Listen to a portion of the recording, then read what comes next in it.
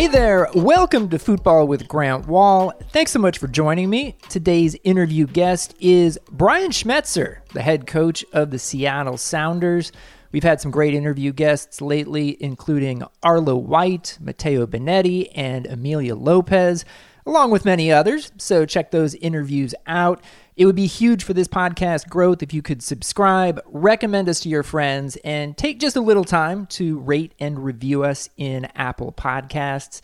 Now, here's my interview with Brian Schmetzer. Our guest now is Brian Schmetzer, the two-time MLS Cup-winning head coach of the Seattle Sounders. Brian, thanks so much for coming on the show. Grant, happy to do so. Happy to be on. Happy to promote the Sounders. Happy just to chat. Yeah, I've been looking forward to this. We're recording this on Friday and coming out on Monday. So I know you have a game on Sunday, but your team, we do know, will be heading into the MLS playoffs. And Seattle has made 3 of the last 4 finals, winning 2 of them.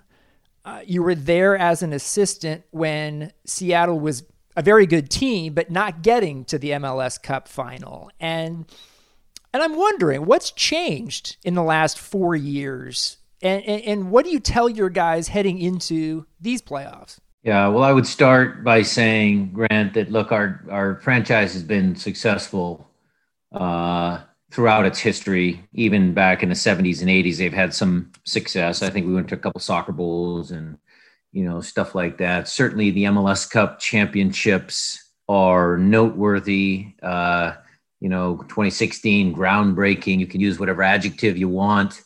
If you ask some soccer purists, they might say in 2014, when we won the Supporter Shield with Zig, you might say that was our first real trophy. I mean, there's a ton of different, views out there as to, which trophy is most important. But certainly I am immensely proud of the fact that we've been in 3 out of 4 championships. And I even, if you get me going here and this interview goes a little longer, I can tell you about why I think 2018, when we lost to Portland, could have been the best team. I was very confident, but Portland, got us in penalties there up in Seattle. But I think the thing that has changed has just been, the small little details. Look, in 2016, I'll give all credit to Ozzy Osvaldo, Alonso. He was the one that was driving that group as captain. I mean, look, you're always going to get that new coach bump. Zig had done a great job, and the guys were just there at a point where it wasn't working anymore. And so I step in, and Ozzy was one of the leaders of that group that really said, you know what, I think his famous quote was, "We're not finished yet," because a lot of people had written us off. In 2016, we were like way down in the table. Mm-hmm. I know the story amongst, the storyline for the Sounders has been, they have these slow starts and they come on and they're in the playoffs. In 2016, we were really deep in it. And, we were able to claw our way into 4th place. And, Ozzy says, we're not finished yet. We're not finished yet. And, he was one of the key guys to get everybody to believe that we could actually do this. And so, that start to my managerial career was, hey, these guys are all pros. They're all very talented guys.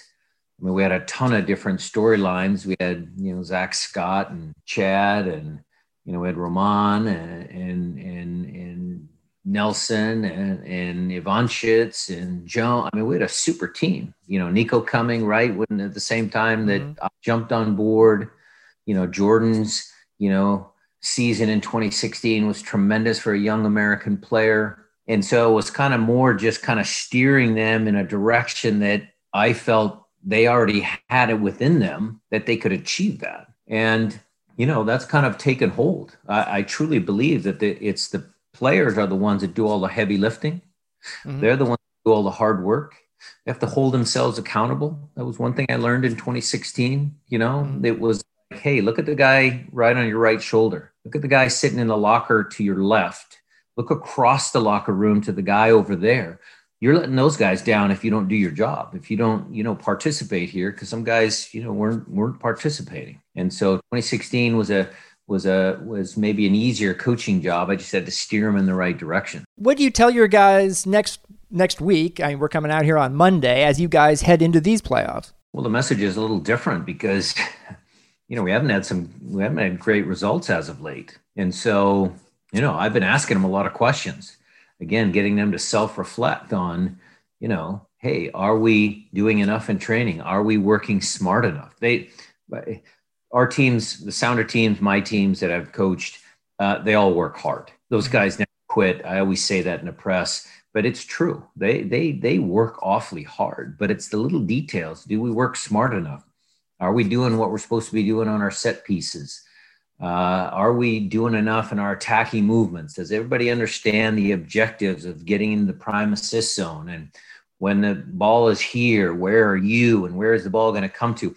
We need to do a little bit more in the, tactical and thinking realm to repeat as champions, because the desire is there. The heart is there. The physical preparation is there, but it's super hard to win back-to-back MLS. I mean, it's unheard of. So we need something else. Now we're going to get back to present day before long here, but I do want to get into your history a little bit. You're from Seattle. You joined the Sounders straight out of high school. Your family owned a soccer store. Your dad, Walter, had a big impact on you soccer-wise. Could you describe the influence that all those things had on you growing up there? Yeah, and I'll actually add one more thing, because look, nowadays when it's youth soccer and all of that, you have all these select teams and you go through these, you got to try out and all of that sort of stuff. Another real key driver of my childhood was we started off, my father, you're correct, he was a big influence. He started a team when we were 6 and 7 years old, and that team, the Lake City Hawks, basically the same kids that were on that team at ages 6 and 7 were with us through U18. Wow. And those were the best friends that I had. And we had 10 originals. Some people moved away because their families moved away and, they didn't want to play soccer anymore. They played baseball instead of soccer or whatever. But 10 original kids from our neighborhood, little Lake City, all grew up together playing soccer down at John Rogers Elementary School after school every day, because that's what you did back then. We'd go to school, we'd walk home, put our books down, grab something to eat. We'd go meet back down at the playground and start kicking the ball around. So growing up in Seattle was pretty normal, pretty fun for a bunch of kids that just all liked to play soccer.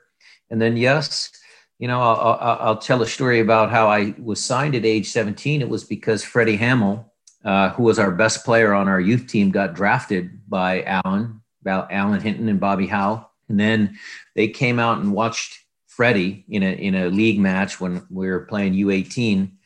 And Grant, this could have been the only time I ever scored a goal with my right foot. We were down at an old soccer field, and Alan and Bobby were there to scout Freddie. And I was playing left midfield, and I cut in on my right, and I hit the ball with my right foot, and it went in the upper corner.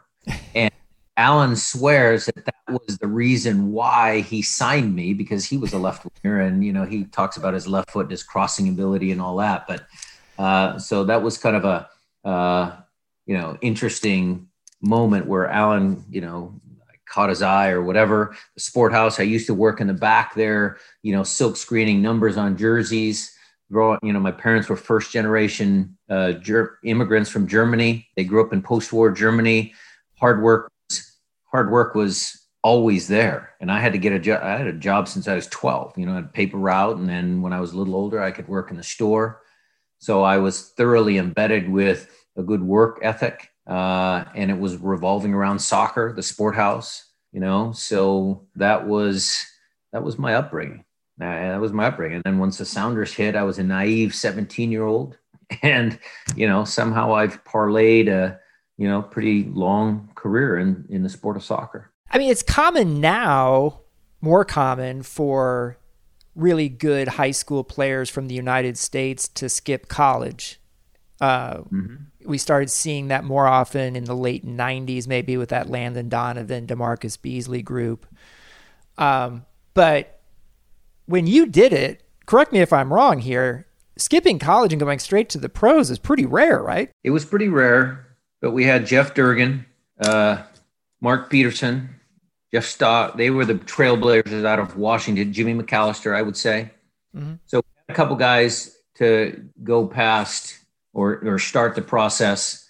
And then me and Freddie, and then Chance Fry, Dickie McCormick, some of those other guys, indoor soccer, those days, Billy Crook. I know I'm forgetting a bunch of guys. I apologize if I left anybody off the list. One of my senior moments. But no, there was actually, the state of Washington always had a sprinkling of guys that just went right out of high school into the pros. And it is getting more common these days. I mean, I have a 15-year-old, Reed Baker Whiting, in training with us right now. And Grant, he's fantastic. We've got the guys that you all heard about, Danny Leyva, Campo Chavez, Ethan Doubleair, who started for me the other night. They were all part of that U17 World Cup squad. But we have some other players in our neck of the woods that were pretty good young talents. I'm wondering, and this goes back to when you were becoming a pro and the Sounders of the NASL. Seattle has long been a soccer hotbed, and hotbeds have particular sort of characteristics. Is there something about the Seattle soccer hotbed? Are there characteristics that you think are common there that sort of make it special? I don't know if there's anything special, but I can tell you just a story. Again, my fondest childhood memories was going down to Inner Bay, which was where Seattle Pacific University plays. And at the time, it wasn't a small little stadium like they have now. It's just a grassy patch over in Ballard. And I would go with my dad and watch him on a Sunday afternoon play in the ethnic leagues, where Germans had a team, the Italians had a team, the Swedes had a team, the English had a team, the Italians had a team, the Argentinians had a team. And I would go and just follow my dad around and watch, I wouldn't watch a game. Obviously, I'd be around kicking the ball around myself. But, there was that type of, soccer community there that was already in place. Then I do think that it's, and I can say this, I don't like talking about myself, and, I'll view it in the frame of others, but I think we were all pretty tough kids. I mean, the Northwest might not be known to be the best hotbed of soccer, but you got to be tough to play soccer here. I mean, it's rainy, muddy fields and cold, and sometimes you just got to play, and it's direct, and you're fighting, and nobody gives that enough credit. I mean, Jeff Durgan played for the New York Cosmos back in the heyday of the 80s, and he played with Carlos Albertos and Beckenbauer and all of that sort of stuff. But he was a tough kid from Tacoma that didn't take prisoners. So he was the right match for some of those superstars that could, Jeff just had to win the headers and win some tackles and then play it to Carlos Albertos. I mean, what a great job that is. He was tough. Jeff Stock, a guy that, whose dad was a pro baseball player, super talented guy. Stocksy was hard. I mean, they played the game hard. And I think you see that. And, it's inbred with people in the Northwest, boys in the boat. I mean, you could pick different stories. I mean, the Northwest has some hardy people up here. You coached the USL Seattle Sounders for years, won trophies before the team went to MLS. And at that time, you had a construction business on the side. What was that like? How were you able to do both? Well, I can throw in my third job that I was coaching youth soccer at the same time. I can throw in 3 different jobs and tell you that my life was, pretty hectic. Yeah. It was, again, just down to necessity. I mean, at the time I had, my ex-wife and 3 kids, and, it was a challenge. There's a lot of stories out there about success and negative stories about pro athletes in general, pro soccer players. What do they do after they're done playing? I don't know if a lot of soccer players, and especially in my day, have the money just to retire and live off their earnings. So I needed to get a job right away.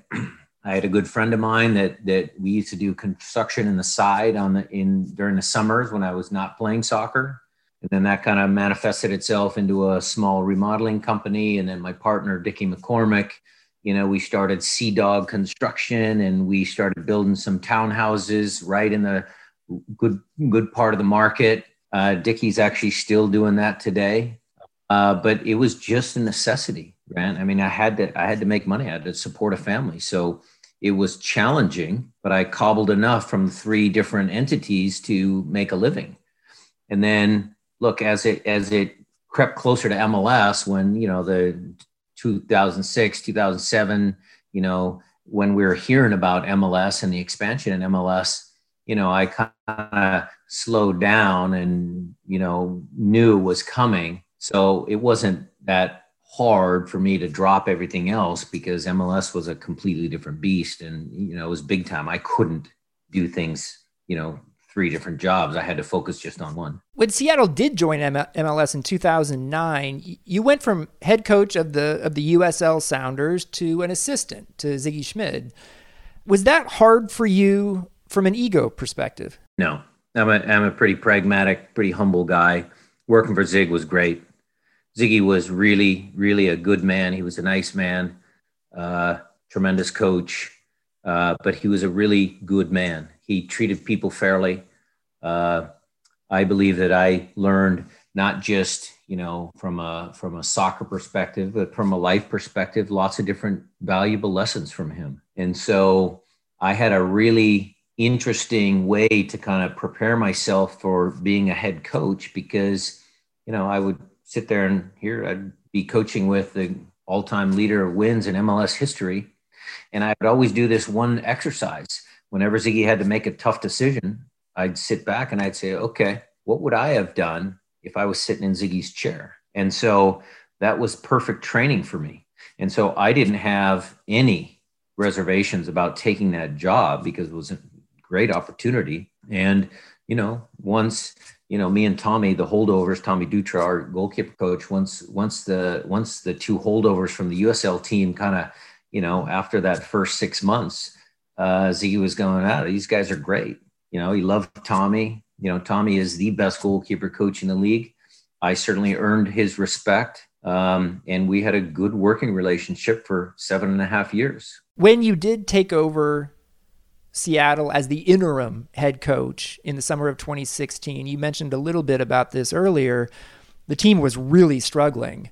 If I had asked you in that moment what you thought the chances were that you would lose the interim tag and become the head coach moving forward in future seasons, what would you have said in that moment in the summer of 2016? It's a little easier for me to answer that now.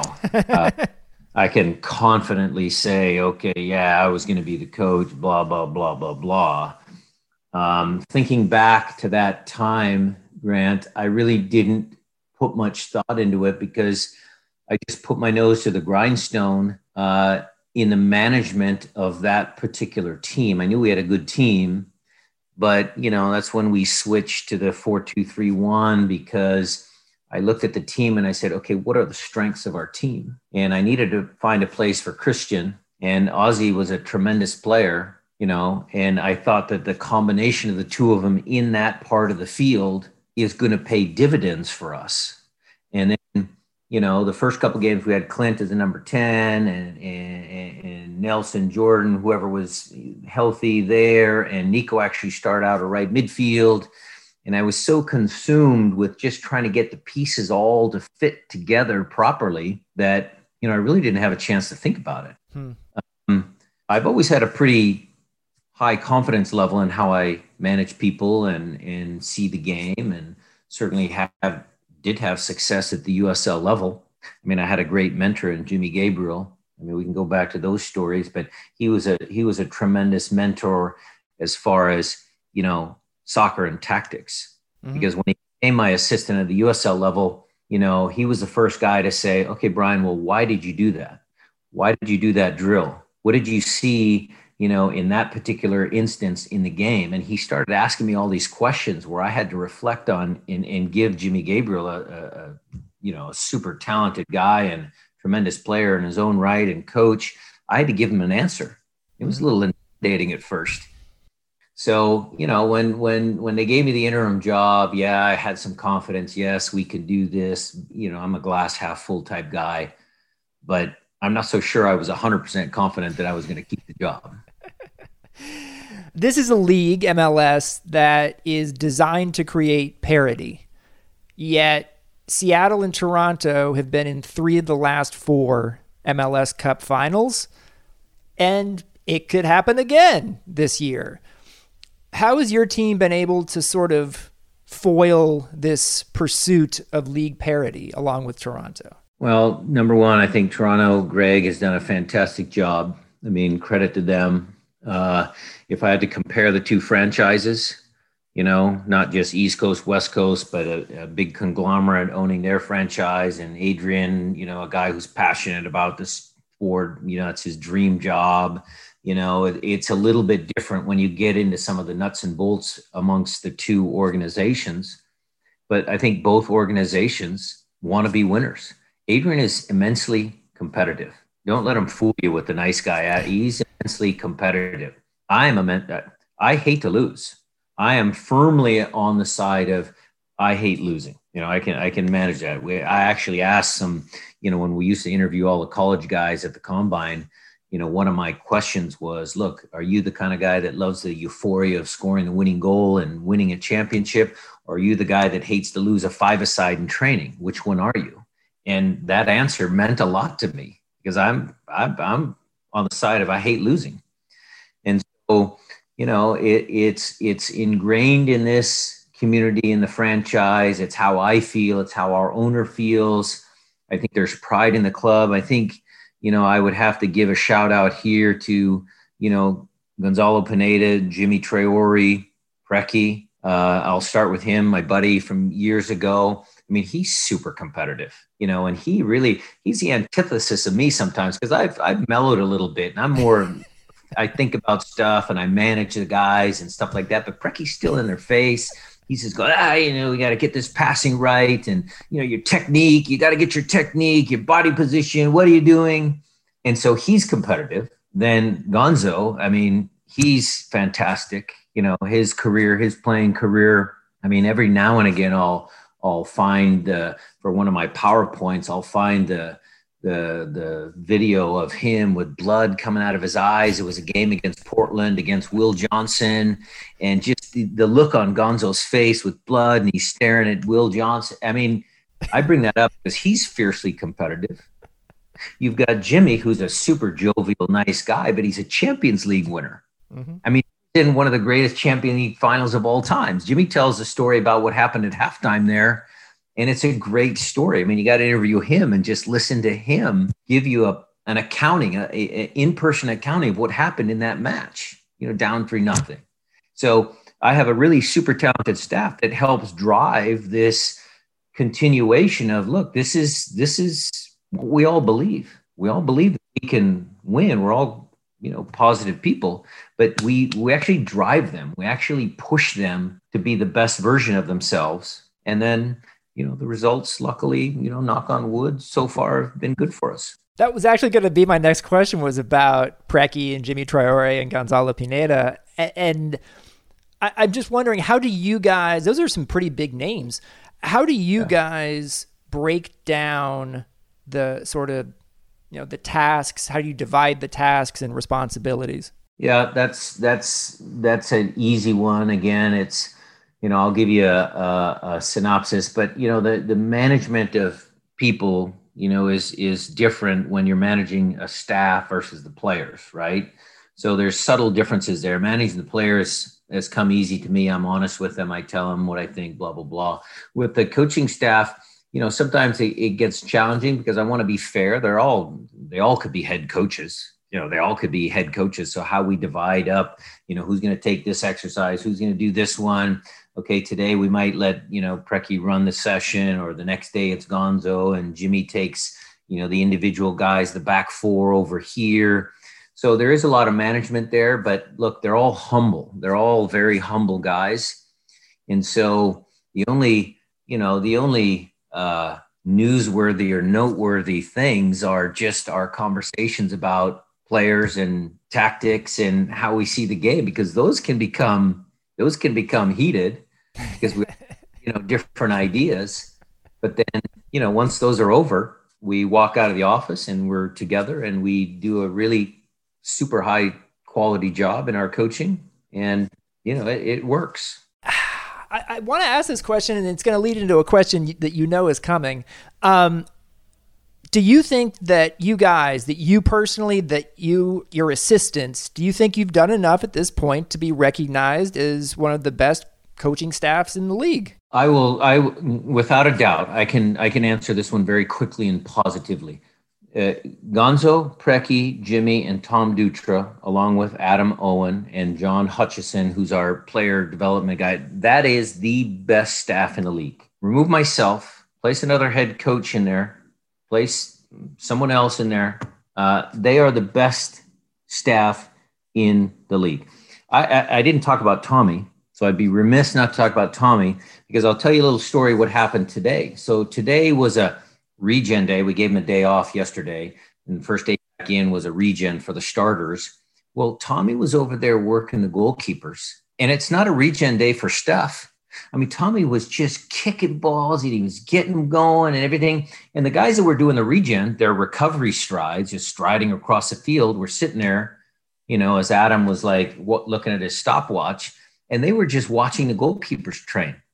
And so I walk over there and I go, that's what real work looks like. You guys are lucky you're not goalkeepers. You're lucky you're with Adam here, not with Tommy, because Tommy does such a great job because he pushes and drives, and it's Steph loves it because he's one of those guys that loves to push and work and all that. So I don't have any problem, Grant, and I would argue with anybody that staff, that group of people. Adam Owen is a guy who worked for the Welsh national team and in Euros, and was a coach himself. He's a PhD, he's a doctor. I mean, best staff in the league. John Hutchison, come here, put his head down, works the young guys just like we did in the old days, pushes them, pokes at them a little bit, make sure they're doing the work. So absolutely, best staff in the league. We've started to see some discussion. Maybe it was connected to the Athletic story by Paul Tenorio that came out last week. I had actually put this interview request in for you before all that stuff came out. You haven't agreed on a new contract yet. You're in the last year of your contract. What's going on, and do you think you'll be back in Seattle next season? Well, what I would say is that, I'll leave all the details to, you can ask Garth, you can, I have my agent. They can certainly give you the details. But I would say that, yeah, of course I want to stay in Seattle. I mean, I'd love to coach here until I'm done, but I'm also understanding that I haven't signed anything yet, and it is getting late in the year. So that does put some doubt in your mind at times when you're thinking about your future and all that. But, I think something will be done. I hope something will be done. The two sides, we've been talking, we started conversations, to be fair to Adrian and Garth. I mean, we started the conversations in the beginning of the year, and then the whole COVID thing hit and, stuff like that. So when the article came out with Paul, I thought it was a fair article. It's Greg was redoing his contract in Toronto, and, like you said, 3 out of 4, both teams. So we're kind of connected in that way. So I know it's news, and certainly it would be bigger news if I didn't sign with the Sounders, Right. So, that's where we're at. I hope something can get, I hope something can get done. Would coaching somewhere else besides Seattle, because you're so connected to Seattle for so long now, would coaching somewhere else be weird for you in particular, given your history with the city? Yeah, for sure. It would be way different. The only two moments in my coaching that I could have a reference to. So when Nick DeSantis was involved with Montreal, he and I knew each other from the USL days. I interviewed there before Jesse Marsh got the job. at the time. I knew Joey Saputo just, briefly from our interactions in the USL days. And that one I was probably not ready for. They were searching for what they wanted to do. East Coast guy, West Coast guy, probably wasn't, the right timing. But Fernando Clavillo, my dear friend that we lost to cancer, he brought me to Dallas before they hired Oscar. And look, he was very honest with me. He says, Brian, I would take you, I would use you as a coach, but we're after Oscar. So he kind of let me know exactly what the thing was. But at that moment, Oscar was with Colorado. A real chance that deal wasn't going to happen. And so I would have moved to Dallas. I would have gone to Dallas. And, I trusted Fernando. He was running the soccer operations there. He and I were teammates back with the Sockers back in the heyday, back in the 80s. So I felt comfortable going there with someone that I trusted that was going to be my boss. So, that's about as close as it got. And now, if I look at it, it would be weird. It would be different for sure. We've had Garth Lagerwey on this show before to be interviewed. When Garth was having success at Real Salt Lake, he would tell stories about his interactions with Jason Kreis, who was a guy he actually went to college with. And they were friends, but the way Garth described it, that things could get heated in some of their interactions. And they thought that was actually, in the end, a positive for the team that they built and put on the field. And they obviously had success in Salt Lake. What's your relationship like? How would you describe that with Garth Lagerwey in Seattle? Is it heated ever? How does it work? And how do you sort of do that? Yeah, I'll be honest with you. I don't know if that is going to upset Garth or not, but yeah, sometimes it does get heated.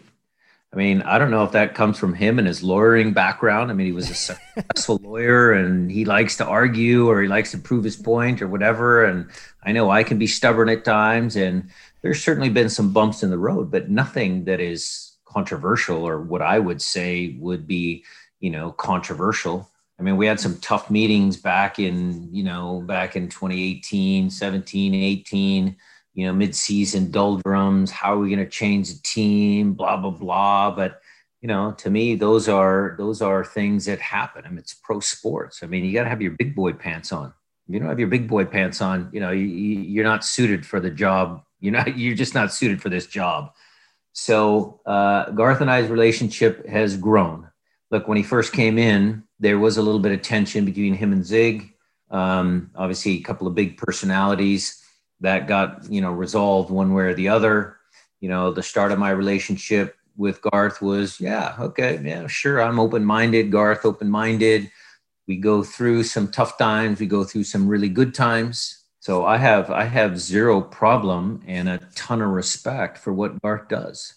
I mean, his job's not easy. If I'm complaining about my job, I mean, Garth's job is just as hard as mine. I mean, he's got to deal with, all the business side of the sport. And right now it's a mess, with the whole COVID and trying to keep a viable business running and, all of that. Dealing with player contracts is never easy. I mean, having to tell a guy, look, we're going to cut your salary for next year, or having to say to a guy, look, I might not give you the bonuses that you want, but we still need you, blah, blah, blah. Those aren't easy conversations.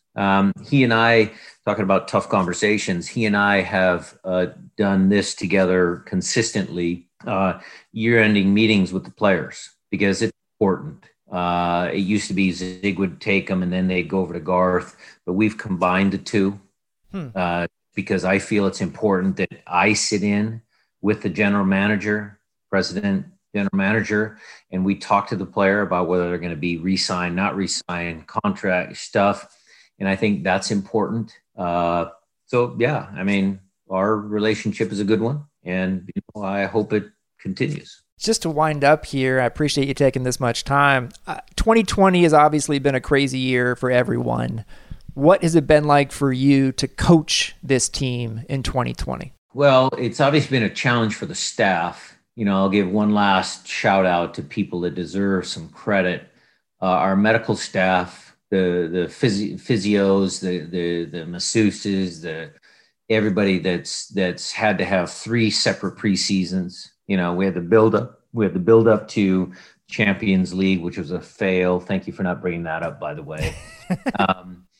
Then we had the whole COVID and we had to reset. And then, we had, after Orlando, there was a break and we had to reboot again. I mean, Chris Cornish and his staff deserve a lot of credit. Our doctors, our whole medical team with the whole COVID, we're super, super diligent here in Seattle. I mean, the messaging that goes out to the players is, super intense. We don't want to just be lax. Our injuries haven't been bad. I mean, look, we took a couple injuries mid-year, but, now, knock on wood, everybody's fairly healthy. Brad Smith is just the last one to, just because he hadn't played a lot, but everybody else is healthy. So that medical staff has done a lot. The coaches having to adjust to training players in a 30 by 50 yard area, individual trainings. How do we come up with enough of those exercises to keep them mentally fresh? I mean, it's been a logistical challenge. It's been a challenge for us as coaches to keep the guys, mentally sane. I think, you talk about mental preparation and all that.